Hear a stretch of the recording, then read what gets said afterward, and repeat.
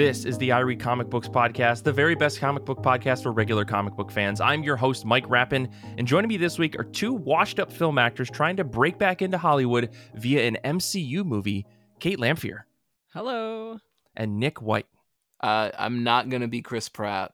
Damn it. All right. Well, that's fine. We can still move forward with the show. Welcome back to another episode of I Read Comic Books. I'm very excited to talk comic books with everybody. I hope you were able to hang out with me and Danny on Friday as we were attempting to build the Batmobile. I very severely underestimated how much time it takes to build like a 500 plus piece Technic Lego set. And I was like, I'm going to get through like half of these bags in 3 hours. And it took me 2 hours just to get through 3 hours to get through 2 bags. It was a total mess. The whole video is up on YouTube. If you want to watch me and Danny kind of figure out how Lego works for advanced adults. But it was a lot of fun. Danny and I are going to try to continue to build our Batmobiles probably maybe next month or something. So look for an announcement about that. But for now, we're here to talk about comic books. I've got 2 legally mandated questions that I have to ask you. And that is, how have you been? How have comic books been?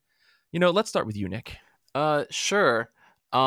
West Michigan Weather Watch. We're not out of it yet. I really, God, and like somebody revoke my Michigan status because like I very stupidly was like, I think we're finally done with winter. I think we did it. We melted all the snow. We're fine. And then we got like maybe an inch or 2 yesterday, and I was like, look at a stupid fucking calendar, Nick. It's February. Right, like you're not safe until maybe even June technically. Right. Accurate. Like, did someone shoot that frickin' hedgehog or whatever they're called? What is he? Punxsutawney Phil? Groundhog.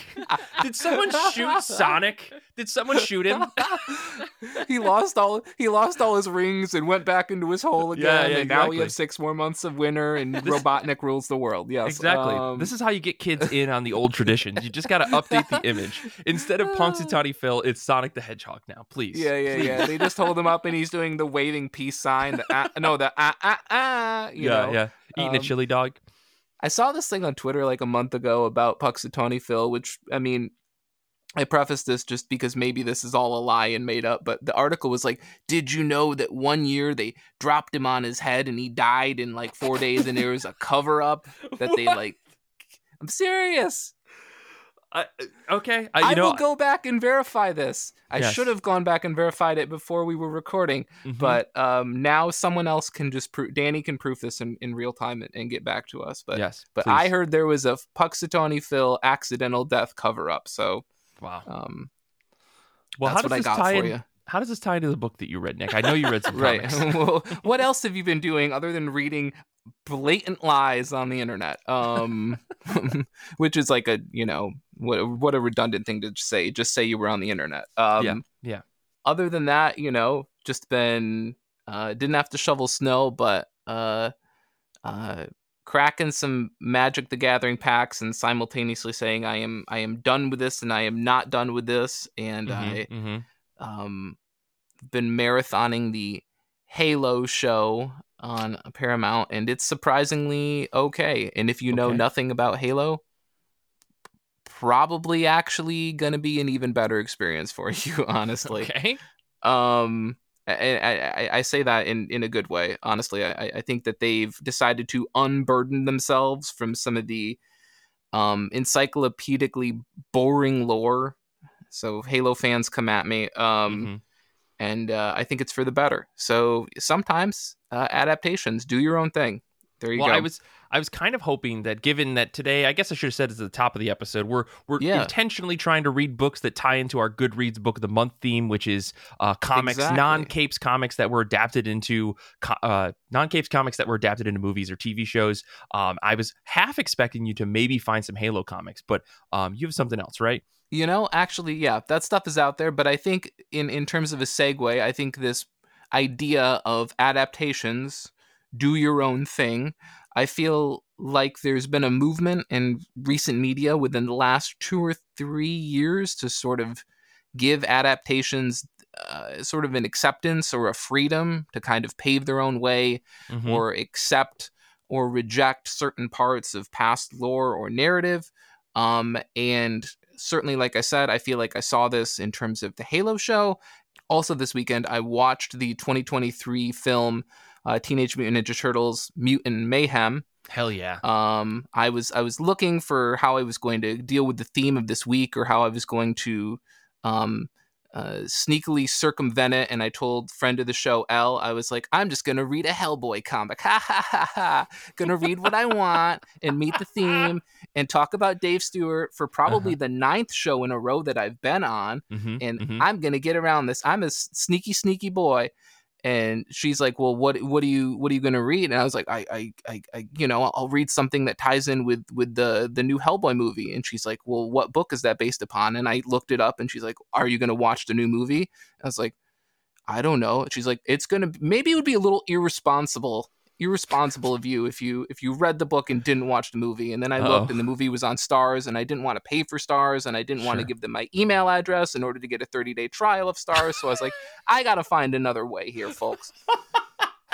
Okay, this is the path, right? This is how we got here. No one wants to know, but now you do. And so I was looking for something else, and I was like, oh yeah, that new Turtles movie is there. So and I heard good things, and so I watched the movie and thoroughly enjoyed the movie. If you haven't seen it, it's on Paramount. It's really enjoyable.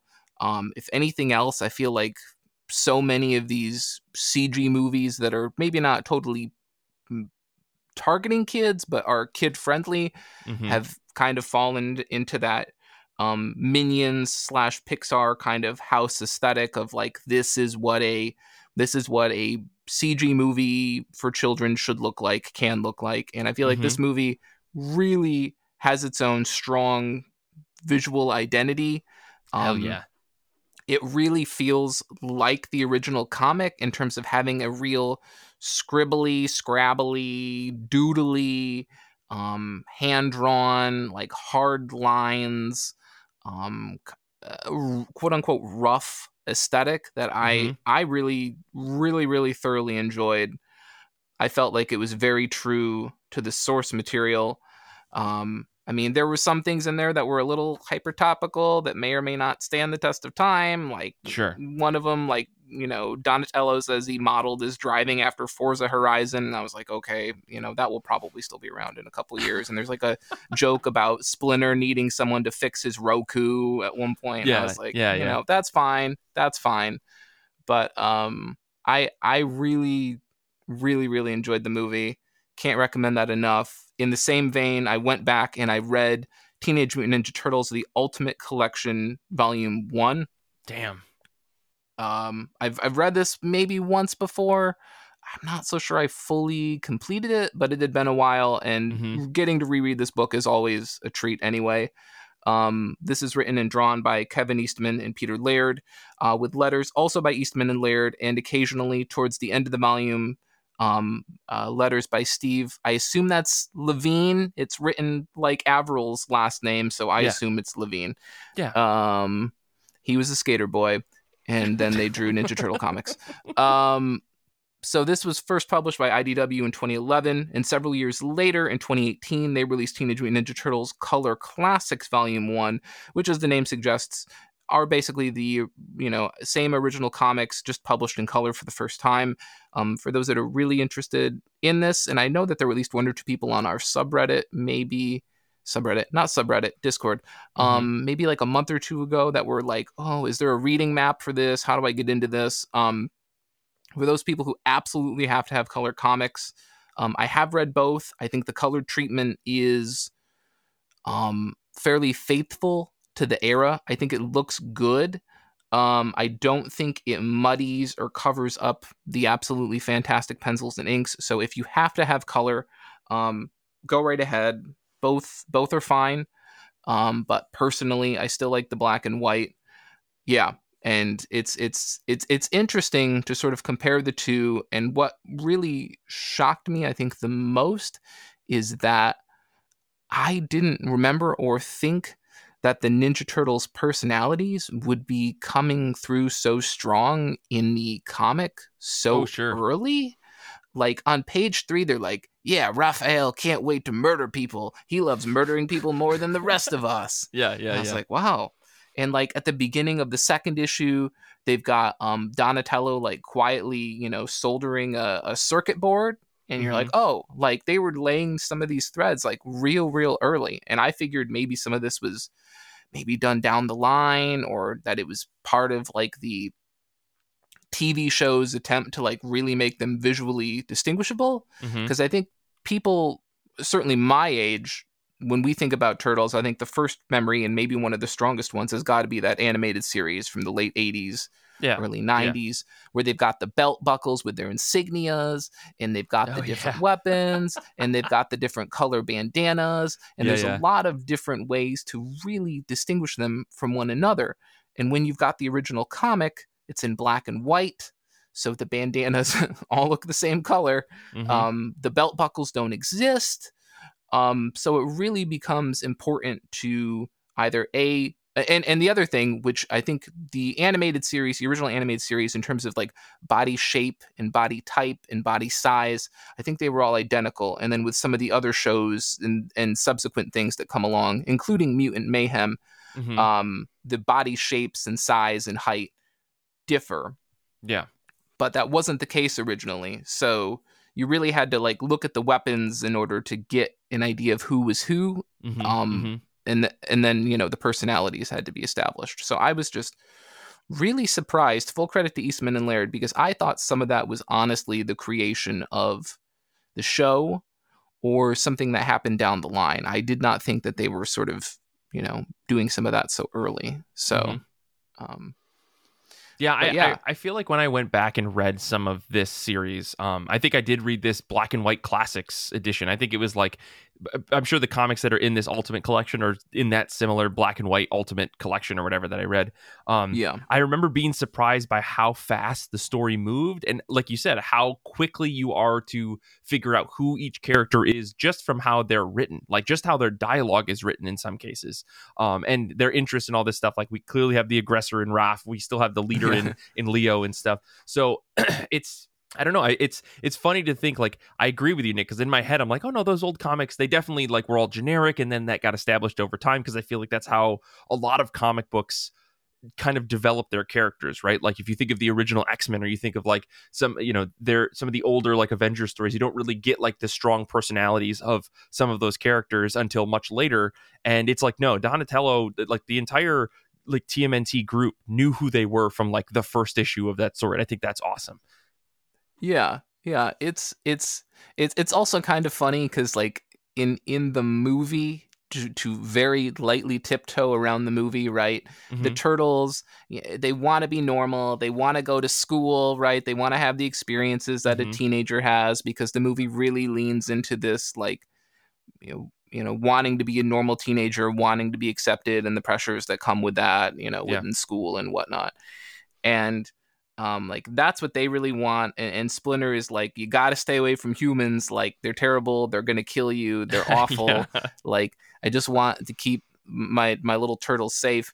And in like the comic, Splinter's like, hey, like let's be honest, for the last 13 years, like I've been training you because I need you to go kill the guy that killed my master. Like I know that you're your own person and you've got your own wants and needs, but I'm on a mission for revenge. You are my tools. You gotta go kill this guy for me. And I was like, of course, master, whatever you say. And they're like, this was the plan from day one, master. And I was like, this is a real departure from the movie. The movie is like, you're on your own journey. And the movie is like, you need to do what I tell you, okay? Because like I'm your dad. Yeah. So that was a real trip,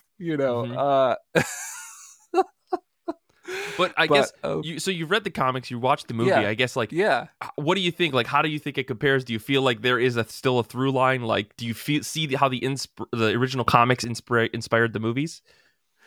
I think the movie really hit some of the broader points that it needed to hit. It made them their own characters. I appreciated that. It was interesting to see them take the approach with April O'Neil, which was more in line with the animated series, where she's like a newscaster, or she's involved in the news, whereas the original comic and then the IDW reboot had her as Baxter Stockman's lab assistant. Right. So she was actually more, tied up in the science sort of side of things. I thought, personalities wise, it was true to that. And some of the other characters and like the Utram Empire. And there's another character that gets revealed at the very end of the movie that I won't talk about. People can probably guess, but just watch the movie. Mm-hmm. I thought it was really faithful, but was also just totally able to be its own thing. And I hope media just broadly continues to be willing to let things just carve their own path and not just have to have this just terrifying like adherence to like, you either like walk the walk or whatever you're doing is just dogma, right? Yeah. It'd be, maybe we'll talk about this in the post credits because I have a lot of thoughts about how TMNT can do that, but I think other franchises cannot. But that's a whole other discussion. Yeah, totally. But for now, I'm going to bounce over to Kate. How have you been? How have comic books been? What have you been reading?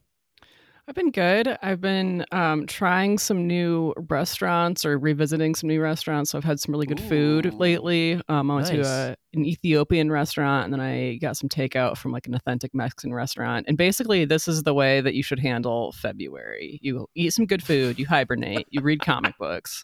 A+. I love it. And one of the comic books that I read was Algerian, The Forgotten Women of the Algerian Revolution. Algerian is spelled like super French. So if you go to look it up, this is by Swan Morelli, De Lupi, and Ivanka Honenberger, who is the translator. And this is a bande dessinée. And I was at the library looking for nonfiction stories about women for like this Women's History Month special that we're going to be doing in March. Heads up. Look out for that. And I picked this up then. And this wasn't actually nonfiction once I started it, but it is heavily influenced by like real experiences that women had during Algeria's War of Independence back in the 1950s and 1960s. This was between Algeria and France. Thus the French comic book. And this follows a young woman trying to unravel her family's history. And she kind of like follows these fine threads of information. Like, she'll talk to one person and they'll be like, oh, talk to this other person. And that'll lead her to like hearing more of these stories. And those stories are what make up this comic book. And if that sounds familiar to you, you may have read the modern memoir, Algeria is Beautiful Like America, which was part of the reading challenge on our Goodreads group a couple of years ago. And so that's like this book, Algerian, is like an insightful look into the war that was referenced by that book. So this was kind of like get both of these books at the same time, maybe. Like, I almost wish that I had done that. And so Algerian is like this anthology of stories, and they're all written to intersect with one another, but sometimes like you have to watch the background art to see where these stories intersect, which was really interesting. I really like the way that this was handled because it's not something that the protagonists of this book seem to know was happening in all cases. Like sometimes you would see characters from previous stories in the background, so you kind of have to like be on your toes and pay attention to the art. And this was a really good example of why I love comics, because like I don't know that I ever would have picked up a nonfiction or nonfiction adjacent book about the Algerian Revolution 70 years ago. But this is like, it looks like a pretty short book. And it has this really striking cover of this woman covering her face, and she's got henna on, but then you look at her sleeves and they're like bloody, and it kind of like all blends together and it makes this really striking, beautiful image. And then you realize, oh my God, there's blood.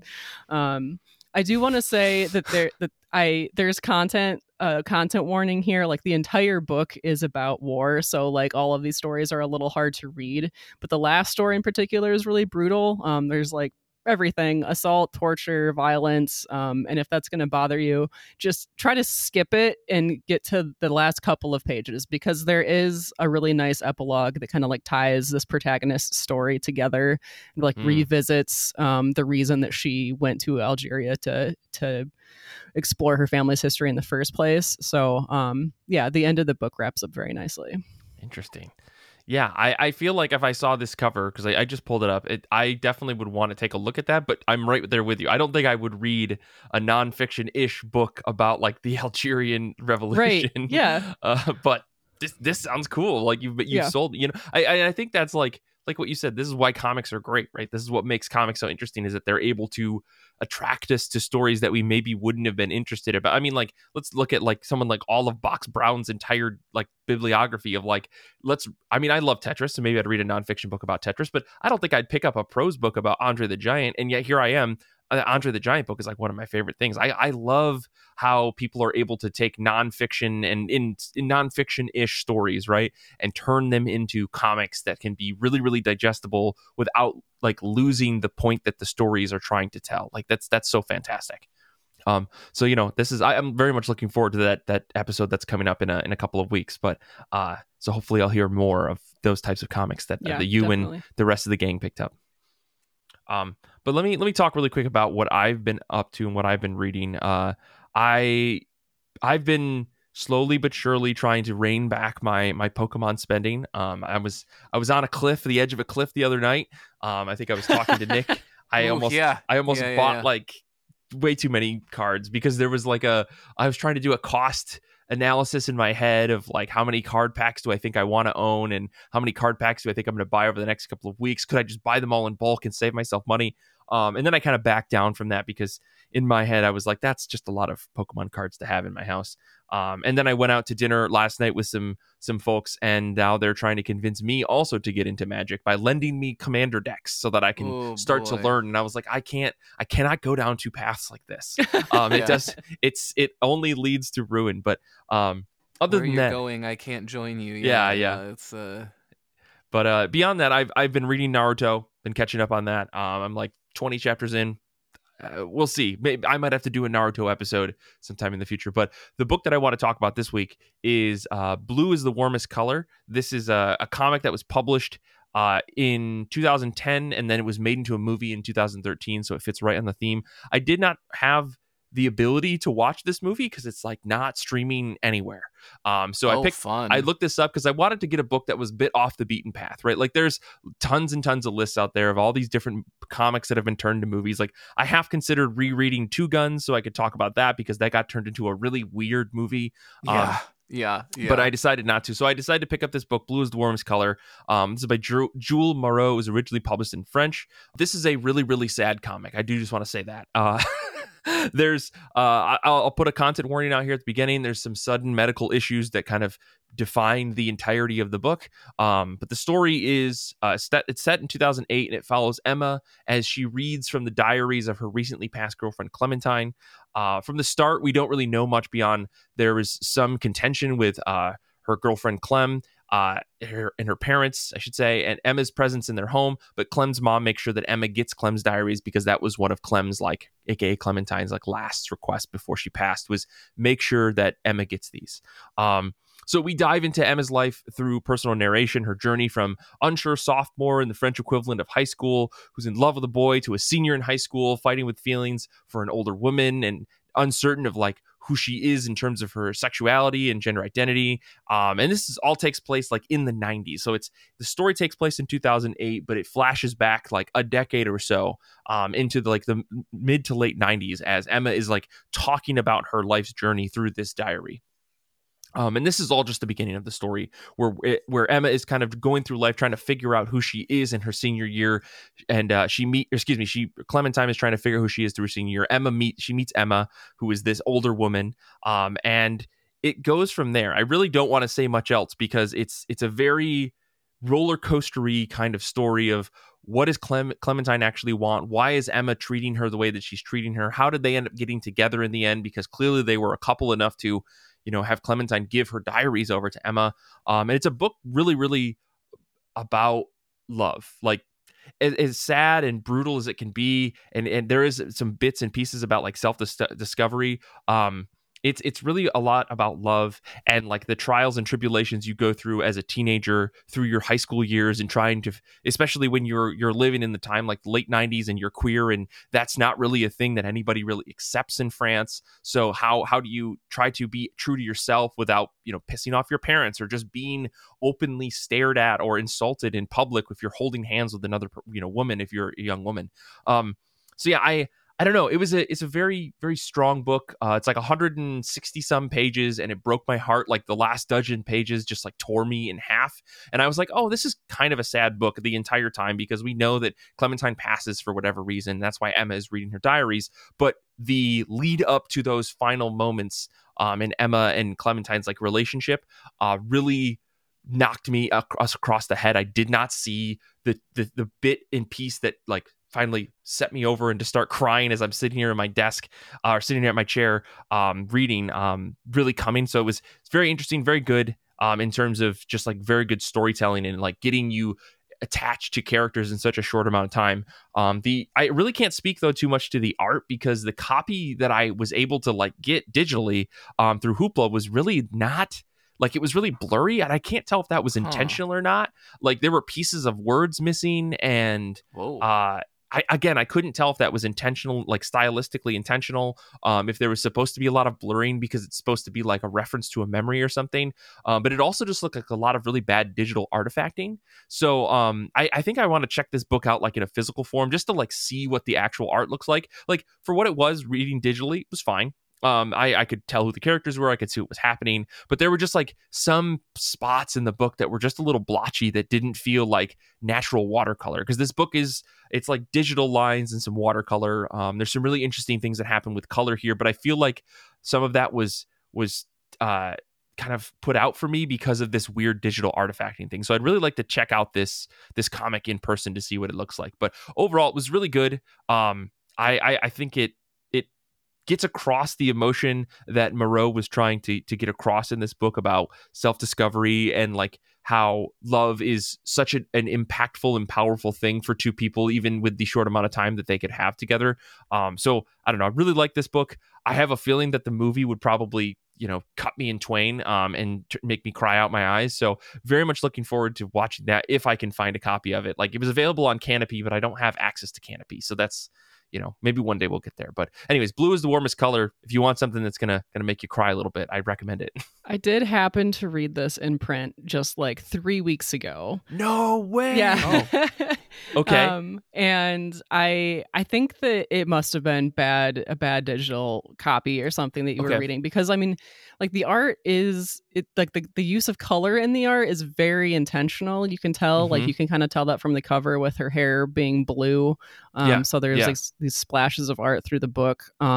And in terms of like the lettering, I think that the font that they used, because it was like a journal style, like that made it kind of hard to read, but I don't think that anything was missing or blurry, Yeah. Like entire like letters would just be missing. So I feel like there's just like a bad scanning or bad transfer over. So I don't know. Like I said, I'll definitely have to pick up a physical copy of this from the library or something just to see it, because I would really like to have a full picture of this book in my head instead of this like JPEGified like awfulness that I read. So weird stuff. But anyways, Kate, I guess, what were your thoughts on this book before I move on? Did you like it? Did you get the same vibe as me? Am I just like a weenie who just can't stand here when people die and things like that? I gave it a 3 out of 5, so I think that I'm right there with you. Like I can see, I remember, I think that this book came out like since I've been into comics. Let's see, 2013. Yeah. Okay. So that's right. And I remember that it was like this big deal when it came out. And I've kind of been avoiding it because I heard that it gets a little explicit at times, which I didn't really think was all that bad in terms of what else we've seen in comics before. I was going to say, if your definition of explicit is like 2 half-naked women kissing, like I don't know. Like I've seen much worse stuff in comics published by bigger publishers. Like I don't know. Yeah, so I kind of like avoided this for a little while, and I mean, it was good. Like I enjoyed the self-reflective nature of the story and how you kind of get the perspective of 2 different characters about the same experience. But yeah, it was kind of a bummer, and it was like the end of it was very sad, and there is a twist in there that you don't see coming, even though you kind of know how it's going to end based on how the book begins. But yeah, it was very sad. I needed to read something else afterward. Oh, dude, I will say that was the other point that I wanted to make is like I finished that book and I'm sitting there and I'm like literally like wipe my eyes and I open up my comic reading app and I immediately open Transformers 5. So like, you know, just emotional whiplash. So it's like, you know, this very sad story about these two women in love. And then we gotta save the Transformers, and Optimus Prime is just blowing people up with a giant rocket. I think I started a romance manga after this, and then I read all 7 volumes in like 4 days. Oh my God! Wow! Hell yeah! Well, Mike picking books like this, it just always makes me think of like the "Who Killed Hannibal" gif, because like Mike keeps picking these books and he's like, "Why does this keep happening to me?" And then he just picks another one and he's like, "Why does this keep happening?" Right. It's me firing on me. Yeah. But yeah, well, let's move on. Let's talk about comics that we're looking forward to reading next. Hopefully, some that aren't necessarily going to break our hearts. But I do want to shout out some of the folks hanging out with us live on Discord today. They sent over their top of their pile picks because they're on Discord, and we notify. If you're interested in doing that, you should join the Discord. And when we at everybody to say, "Hey, what's on the top of your pile?" you should send it over, and you can get a shout out too. Hugh this week is reading Rise of the Powers of X #2. Danny is reading Ultimate Spider-Man #2. Big Marvel heads out in the studio this week. But I guess let me kick things back over to you, Kate. What's on the top of your pile? Yeah. So it's another bande dessinée, another French comic. Third one this episode. Ooh la la. This one can't be sad, right? Yeah. Right? This is The Old Geezers by Wilfred Lupano and Paul Couet. And this was actually what I was trying to get for this episode. This was the book that I wanted to read that has a screen adaptation. It was mentioned by a user called Evil Black Sheep on our Goodreads group for our February theme of non-Cape books with screen adaptations. And so The Old Geezers follows 3 men who are friends, and it kind of like follows how their lives and their friendship change over the years. And there's 2 timelines in it. And that's in the 1950s when they're young, and then like modern day when they're old geezers, like the title. And I never really got into this like subgenre that we've seen of like kids getting into trouble, or like sometimes you see outlaws or like anti-heroes. Not super into that kind of story, but boy, if they are mischievous old folks, I am here for it. Interestingly, there was only 1 copy of this book in all of Michigan in the Melcat Interlibrary Loan System. So I'm still waiting on this book, even though I put a hold in like 6 weeks ago. It's coming. I'm always interested to see where these books come from. Usually if it's a bande dessinée, it's like a university press or a university library. This is coming from Traverse City, like the tourist destination of Michigan. There's one cultured kid who lives up in Traverse City who's reading bande dessinée. Yeah, exactly. He's got the ear of the librarian that, you know, picks the books that they pull in, and you got to remember, up in Traverse City there is that fancy art school that's up there, right? Oh, right. The little Juilliard light that they have up there that supposedly Lady Gaga went to or something. Interlaken, that's what it is. And now that I'm thinking about it, there used to be like a French fur trade up in northern Michigan, and I wonder if that kind of intersects with this whole bande dessinée French comic situation. I'm very interested now. I gotta call this library and be like, why do you have this book? I'm building a corkboard as we speak. That's perfect. So the movie, I wanted to mention that the movie is called Tricky Old Dogs, and it is in French. So you're if you only speak English, you're gonna want subtitles, or if you don't speak French, rather. And this is available in the U.S. through Amazon Prime. And I watched the trailer for this. I do intend to watch the movie after I read the book.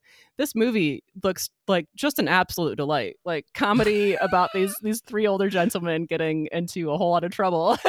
Here's the thing, Kate. I'm going to direct you to a movie that came out almost over 30 years ago called Bad Grandpa. Grumpy Old Men. Okay. I think there's a sequel, and I guarantee you, if you watch the trailer for this, you've seen this trailer before and went, I don't think I would ever watch that, because it's just couple of old men just being assholes and getting away with it. So I don't know. It's Johnny Knoxville, and he puts on these prosthetics. No, that's a different movie, Nick. Come on.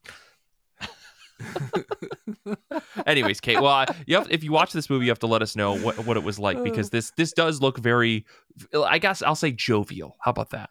Just from the posters that I saw. Well, let me talk about books that a book that I'm reading next, and that is Steins Gate Zero Volume 1. I'm going to apologize in advance. You can probably just skip past this. We've got timestamps in our show notes. You can just skip past here. But Steins Gate is one of those stories that like itches my brain in a really weird but good way, because it's all about time travel with some really overcomplicated, made-up sciencey bullshit featuring nonstop Deus Ex Machina time travel stuff. Like, and I just can't get enough. Something about it makes me go, hell yeah! This is the kind of stupid sciencey comic that I want to read. And for those of you who maybe don't remember from a previous episode when I talked about this series, the original story is about a guy named Rintaro Okabe. He calls himself like a mad scientist, and he sends a text message to his friend after he sees the dead body of a person at this like science convention. He sends a text message to his buddy. He goes home, and it turns out that his buddy didn't get the text message until like the previous day. Like, he essentially sends a text message back in time, and he doesn't understand how that's possible. He ends up saving the life of this woman. Her name is Kurusu Mikase, and that was the one who had died. And he falls in love with her.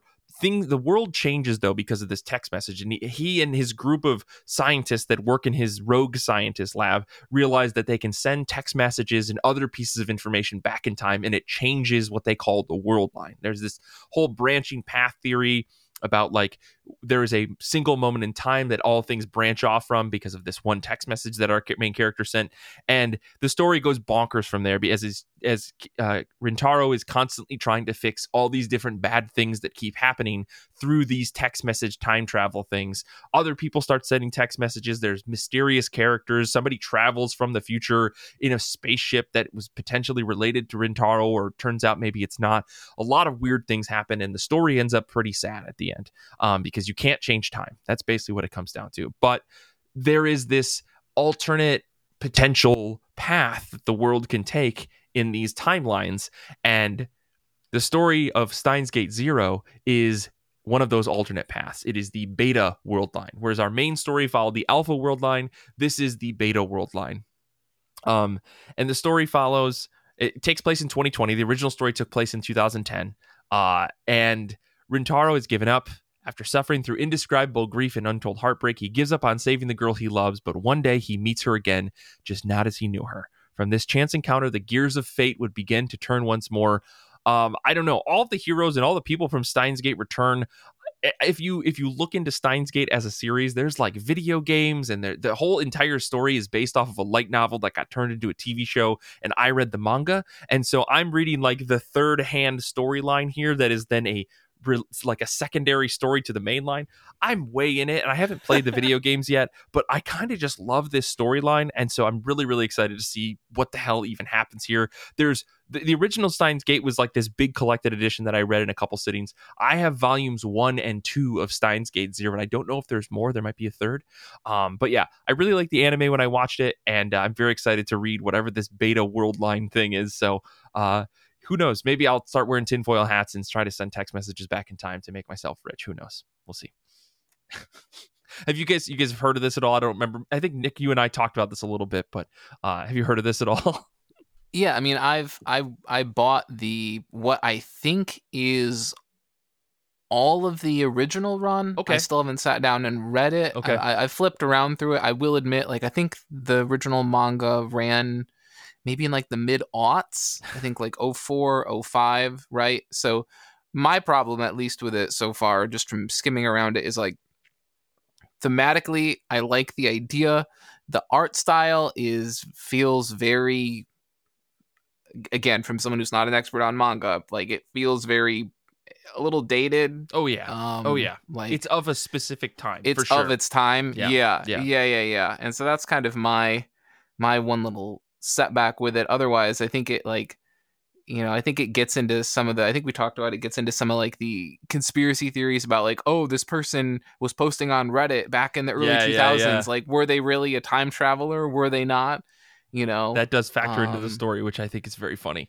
Right. And this guy's like, oh, I'm from the year like 2020. And I was like, yeah, that sounds maybe impressive. But like, if you would have asked me in like 2002, like, could I make a couple decent projections about 2022? I probably would have done okay. Yeah. Like, sure. Maybe I'm, overestimating myself here, but like, come on. I don't know. The internet gets faster and we use it for stupid things. Come on, Nick. We use this. Come on. It's very important. Okay, we don't use it for stupid things. Speak for yourself. Well, Nick, if you do go deeper into this story, I'd love to hear your thoughts on it. But I guess let me bounce over to you then. What's on the top of your pile this week?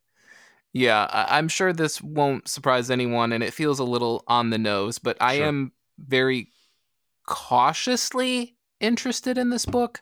And maybe that's appropriate that I lead in and say it's a Marvel book. Surprise. This is Alien, Black, White, and Blood, #1. If you're rolling your eyes at the title, join the club. So this is an anthology. It is going to be 4 issues, or 5. I think it's 4. And the structure that they're doing is that there is a story that will span all of them. It's a generation-spanning narrative, and that will be written by Colin Kelly and Jackson Lansing, who some of you might know from, what was the name of their Boom series, Joyride? Okay. Or I know they've done a bunch of stuff for Marvel. I think they've done some stuff for DC. I know them because I think they're the main architects behind the IDW Star Trek reboot. I know that they're certainly the pair that are writing the main title of the latest Star Trek iteration from maybe a year, probably 2 years ago. Gotcha. And then and that has art by Michael Dowling, who I guess has drawn Black Cat and Amazing Spider-Man. Again, like apparently has done a lot of Marvel stuff, so I really can't speak to Michael's work. But so they're going to have this series of stories that stretches between all 4 issues, and then along with each one of these installments, there will be some little one-off stories from such creators as Ryan Cady or Caddy, I'm not sure, Stephanie Phillips and Paul Jenkins, amongst others. The Alien Wikia page pointed out that this will be the first Alien title published by Marvel to have a subtitle. So here's the meaningless accomplishments, right? Yeah. Here's the stupid fucking little, benchmarks. But I thought about it, and I suppose that if you renumber all your books 3 or 4 times a year, Marvel might know a thing or two about meaningless firsts. Yeah, so, Marvel has done this black, white, and red thing before. It did this with Wolverine in 2020. It did this with Darth Vader in 2023. Apparently this time they were like, well, what if people don't know what the red is? So now it's Black, White, and Blood. Nothing like respecting your reader's intelligence. So yes, I'm cautiously optimistic. There are some names here like Kelly and Lansing, I can respect. I think Paul Jenkins has been a hit or a miss for me, but when he hits, it's pretty good. Stephanie Phillips, gets a lot of hype. I've read a couple of her things. For me, her stuff is fine. It's not, I'm not going to go out of my way to pick it up. So, yeah. But the art, I saw the art preview for the book that she's on, and the art looks incredible. So that'll at least be worth it for that reason, right? If anything else, it's Alien and it's an anthology, and these days, you gotta support anthologies when they happen, because if you don't, it's just another vote for people to never do anthologies again, and I think that's too bad. I'm more excited for the upcoming Alien book that's following this, which is Marvel attempting to wring every dollar and bend every IP to their will, which is that they're going to do, and I hate myself because I want the book, hate myself a lot for that, they're doing an Aliens What If series. I know, right? Yeah. Oh, they got you, man. They got you in a fucking pumped. stranglehold, man. Exactly. They've, and it's gonna be what if spoilers for a 1988 movie you all should have fucking seen. Sure. Spoilers. What if Paul Reiser's character doesn't die in Aliens but escapes, and Paul Reiser is co-writing the issue with some of the other Alien producers and his son. And yeah, if that sounds a lot like the J.J. Abrams thing where he like wrangled it so he could get his son to write a Spider-Man book, fuck you. This is going to be totally different. I know this looks like nepotism. Listen, Nick, I'm very excited to hear what you have to say when this book actually comes out. I do want to say, Danny pointed out in the chat that Marvel has done this black, white, and blood thing a couple of times because black, white, and red is like a DC thing. They did that with Harley Quinn and I think maybe some other stuff. So Marvel's trying to be a little bit unique. They're not completely insulting their readers. I'll just say that. Interesting, because I thought I said that they called it red with the Wolverine and the Darth Vader, and then they changed it to blood. But I will have to get back to you on that. Yeah,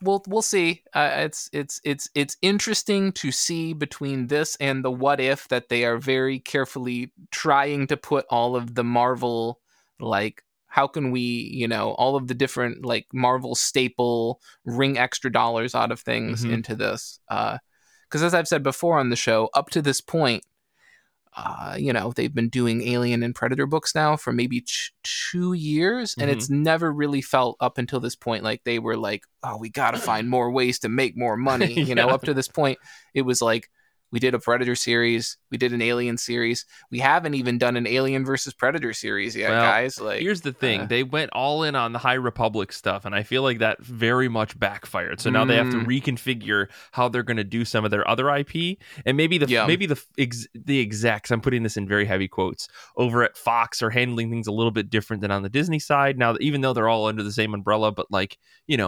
inter-office politics bullshit, who knows? Yeah.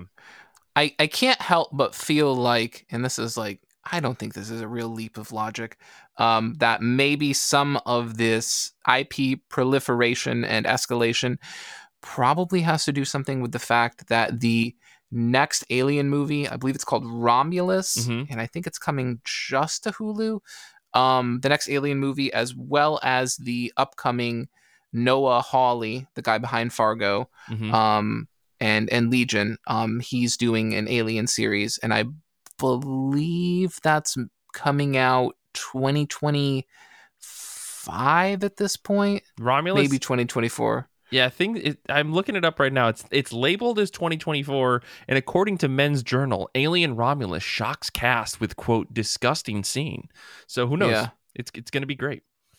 Right, that's the movie I think is coming out this year, and then the Noah Hawley show I think is next year. Oh, the show! We'll see. Sorry, I misheard you.